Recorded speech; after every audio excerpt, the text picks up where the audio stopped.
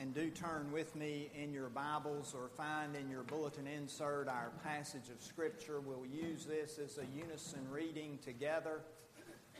It is a jam-packed passage of Scripture. We could easily do 3 or 4 sermons at least on what is in this particular passage, but hopefully we'll make sense of it in the sermon in a way that you can use in the days to come. So we begin to read together the Word of God at verse 12. So then, brothers, we are debtors not to the flesh, to live according to the flesh. For if you live according to the flesh, you will die. But if by the Spirit you put to death the deeds of the body, you will live. For all who are led by the Spirit of God are sons of God. For you did not receive the spirit of slavery to fall back into fear, but you have received the spirit of adoption as sons, by whom we cry, Abba, Father. The Spirit Himself bears witness with our spirit that we are children of God, and if children, then heirs, heirs of God and fellow heirs with Christ, provided we suffer with Him in order that we may also be glorified with Him. For I consider that the sufferings of this present time are not worth comparing with the glory that is to be revealed to us. For the creation waits with eager longing for the revealing of the sons of God. For the creation was subjected to futility, not willingly, but because of Him who subjected it, in hope that the creation itself will be set free from its bondage to corruption and obtain the freedom of the glory of the children of God. For we know that the whole creation has been groaning together in the pains of childbirth until now.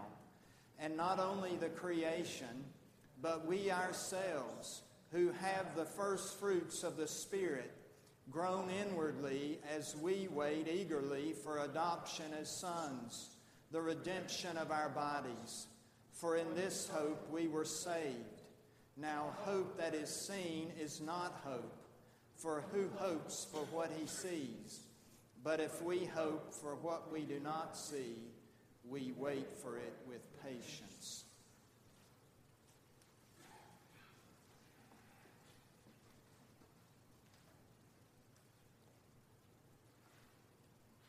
In his classic book, Outgrowing the Ingrown Church, Jack Miller lamented the way in which so many churches of his day and time were becoming what he termed religious cushions.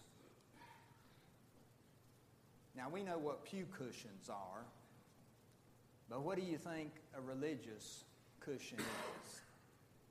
It was his way of referring to churches that had grown in on themselves, what he refers to as ingrown churches, meaning that they were nothing more than retreat centers where anxious people drew resources to help them cope with whatever life was throwing at them that particular week, and he claims that he got sucked into all of that. And when I say that, I don't want you to misunderstand. Part of the life of the church, not all of the life of the church, but part of the life of the church certainly is to serve and to help meet needs. That's what many of those one another verses that we see sprinkled all throughout the New Testament are all about. How we are to love one another and support one another and encourage one another, pray for one another, those kinds of things. That's all well and good, but that's not all that the local church is called to be and to do. There's this little matter of the Great Commission that Jesus gives us in Matthew 28, where He tells us to go out and make disciples of all nations, baptizing them in the name of the Father and of the Son and of the Holy Spirit, and teaching them to observe all that I've commanded you. And lo, I'm with you always, even to the close of the age. The fact that many churches were moving so far to the looking inward extreme is what had Jack Miller bothered. And I quote, "By April 1970, I had grown sick to death of the church viewed as religious cushion and me as chief cushioner. I had been a pastor for more than a decade and an instructor at Westminster Theological Seminary for 4 years. I had given it all my best shot. But as a change agent, I had bombed out. In a mood of dark despair, I resigned from both the seminary faculty and from my pastorate at a church. Seeing no future for the Christian church and soured by my own failure as an instrument of change, I agreed with Pogo's comment, 'We have met the enemy, and he is us.'" Now, you younger people, if you don't know who Pogo is, you ask your grandparents about that. They can fill you in. Now, with this being Mother's Day, you mothers out there need to know that a mother was somewhat instrumental in resolving Jack Miller's dilemma. It was ultimately the Holy Spirit, but also the mother of his children, his own wife, Rose Marie, who insisted that the family get away for a little while so that Jack might have some time for uninterrupted study, and they ended up in Barcelona for 3 months. Must be nice to have friends who have an apartment in Barcelona you can just settle in for free for 3 months and do study on the promises of God, which is what he did. He writes in that book, "As the weeks passed, my mind began to be captured by the vastness of God's promises. I was awed by what the risen Lord had promised to me in my weakness.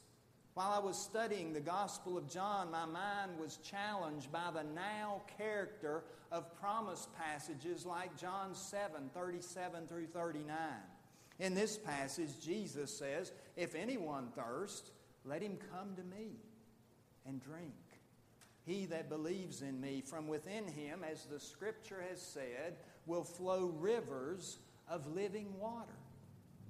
As I meditated on this teaching, the present significance of the promise became clear. The rivers of living water signified life-giving power from above to flow in and through the believer. Power for holy living and daring witness. There's a strong now implication, he says, in Jesus' words. The promise of verse 38 is in the Greek present. It's linear, ongoing, expressing habitual or continuously present activity. In other words, Jesus was saying the abundance of the Spirit is for those who are believing now and who keep right on believing. This was a life-changing discovery for me.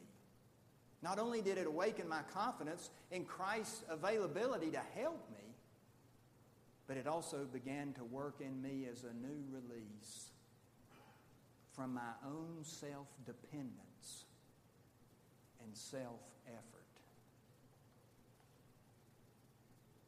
Now, I know that's a long quotation, but you needed to hear it because this is what Paul has been talking about for verses on end in this letter to the church at Rome. Are we going to depend on ourselves, our own self-effort, in doing works of the law, or are we going to live each day by the power of the Holy Spirit? And this is so important, it's so life-changing, because through this series on Romans, hopefully, we've come to see that many of us have been taught incorrectly over the years, or at least we've heard it the wrong way. Instead of being taught to claim the divine power we possess and to live above the drag of our sinful nature, we're primarily taught what to do after we sin. In other words, our mindset has been nurtured by corrective theology instead of by preventive theology as Chuck Swindoll puts it. Thus, we've come to expect failure. We've come to expect disobedience in our lives. We've come to expect resistance to the things that God tells us in His holy word that are so good for us and will bless us. And we've learned to focus our attention on sin instead of focusing on righteousness. It's no wonder that this kind of thought process or learning has led many of us to both a defeatist attitude and a view of the life of faith as one of endurance, something we just have to kind of muddle through instead of one of joy. And you see, that's what was happening in Jack Miller's life. The life of faith was something he was having to just persevere through and make it and muddle through, and he could see no victories. The good news for you and me is that even though we live in a fallen world, God did not save us so that we'd have to suffer through some miserable spiritual life without ever seeing any victories whatsoever. We have to remember, as we've already discovered in this letter, that sanctification, just like salvation, just like justification, is a work of God. You know, Paul in Romans 3, 4, and 5 was talking about justification. Then in chapter 6, he began to talk about sanctification, and he's still talking about sanctification. He's still talking about living our lives so that we become more and more conformed to the image of His Son, Jesus Christ. We're simply called to cooperate with God through this process we refer to as sanctification, of growing in our faith. And we can see this truth, that it's God's work in several places in the New Testament. Think of Philippians 1:6. He who began a good work in you will be what? He'll be faithful to complete it. Notice that God starts that work. Many of us have sung that song at Bon Clarkin for years. He who began a good work in you will be faithful to complete it. Think about Ephesians chapter 2. Some of us have those verses 8 and 9 committed to memory because they have to do with our salvation. By grace you've been saved through faith. And this is not your own doing. It's the gift of God, not because of works, lest any man should boast. And those are great verses, and we should know those. But do you know what Paul says right after those two verses? That's where he says, for we are His workmanship, created in Christ Jesus for good works, which God prepared beforehand that we should walk in them. You see what that means? That means that God has not only acted and planned to save you and me, but He's also designed our lives. He has a purpose and a plan for us. He's prepared good works beforehand that we should walk in them.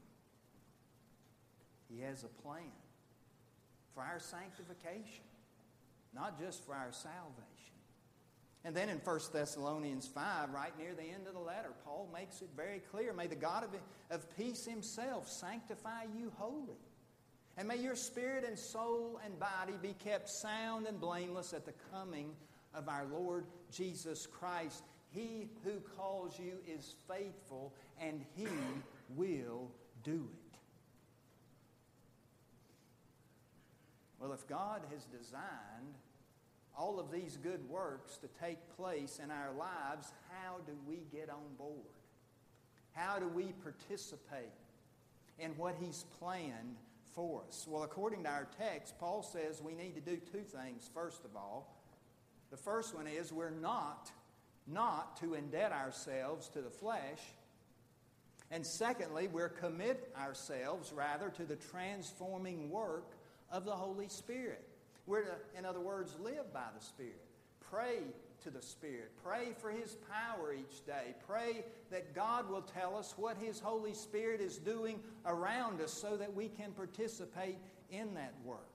And as we commit ourselves to living by the Spirit, look at what we can anticipate from God. We see it there in verses 14 through 17. We see that, first of all, the Holy Spirit provides leadership in our lives. That's one of the tasks, that's one of the responsibilities of the Holy Spirit, to guide us, to lead us, to guide us into all truth, as Jesus puts it to His disciples in John 16:13. Then we can see not only leadership, but a special closeness with God. We have received the spirit of adoption as sons. God's not only saved us from sin, He's adopted us into His family. And we know the kind of love and work and planning it takes to adopt a child, because we all know someone who's adopted a child or children.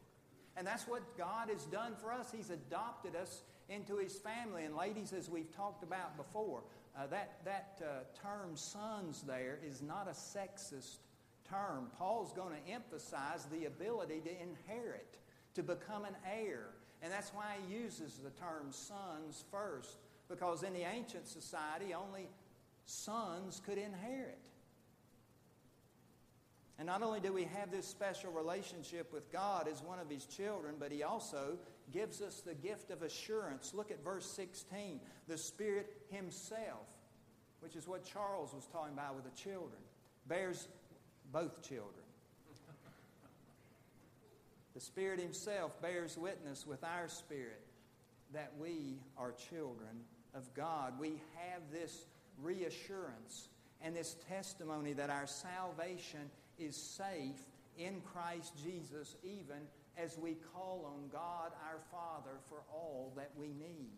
And finally, we can see God's assurance that we have great value in His sight, for we are heirs of God and fellow heirs with Christ. You see what that means? Much like Abraham, we're heirs of the promise. Heirs of eternal life through Christ Jesus our Lord. Heirs of the work of God Himself. Heirs of, as Karl Barth puts it, the being and having and doing of God Himself, which because of sin had become impossible. But with God, all things are possible, aren't they? That's the truth of His Word. Now, before we leave this first paragraph, notice the overall effect. As one of the church fathers reminds us, the Holy Spirit is a glad spirit.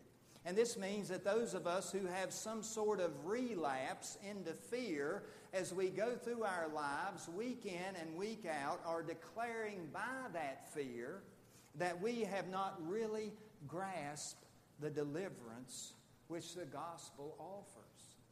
Paul says here, you did not receive the spirit of slavery to fall back into fear. You see, each relationship has its appropriate emotional environment. In slavery to sin, Paul makes it clear that emotional environment is fear. But as children of God, we have confidence. We have reassurance. We have the promise of God Himself that He'll be with us. And we have joy. Now, all of this good news about life in the Spirit could imply, I say could imply, that we'll never have any major problems, that life will be good and productive and we'll just continue along to grow in our faith and have an impact on people around us, and eventually God will take us from this earth at the end of a long and fruitful and blessed life and ministry. Really? Is that what the Bible teaches? Is that what happened to Jesus and the disciples? As we read through the Gospels and the book of Acts and the letters of Paul and Peter, is that what we really see living life in the Spirit is all about? No. You see, Paul wants to talk about glory in this next paragraph, but before he can talk about glory, he has to talk about suffering. Because suffering always comes before glory. Or at least it did in Jesus' life. Philippians 2.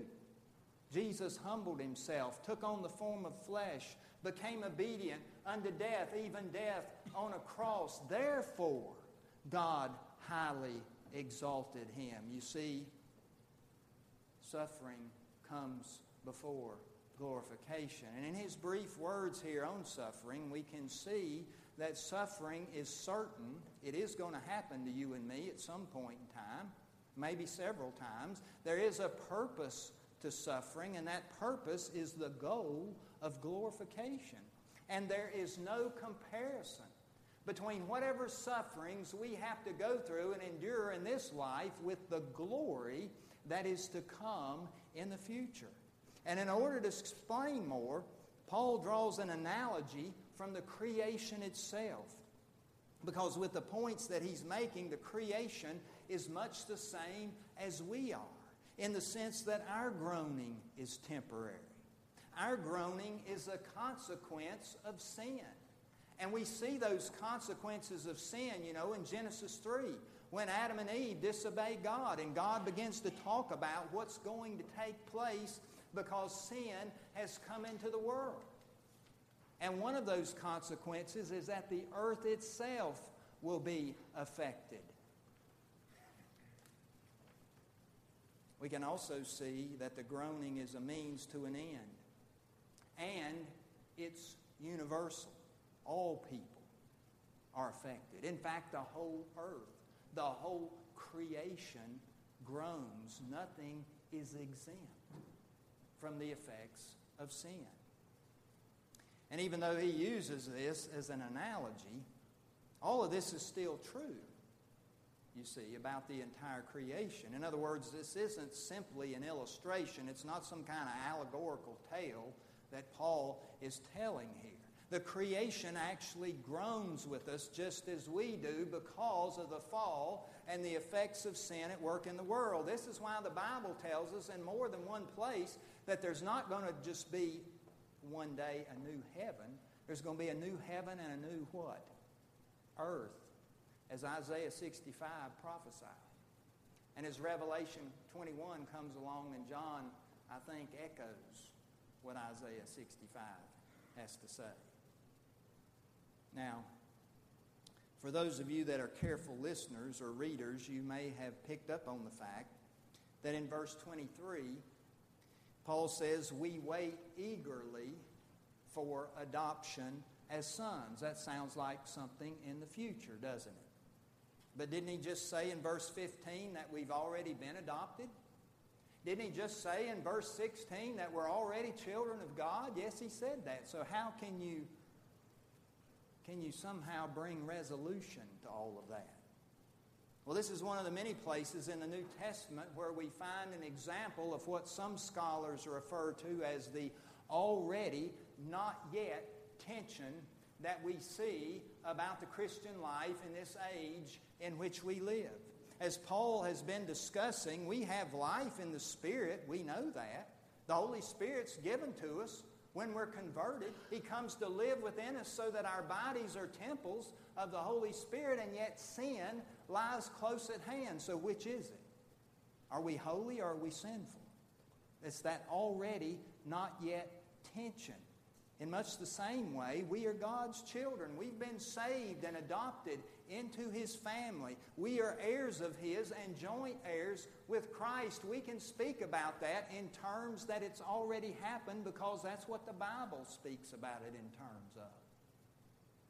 But we are not yet fully sanctified, are we? We're not yet fully redeemed. We're not yet glorified. And so there's that already and not yet tension.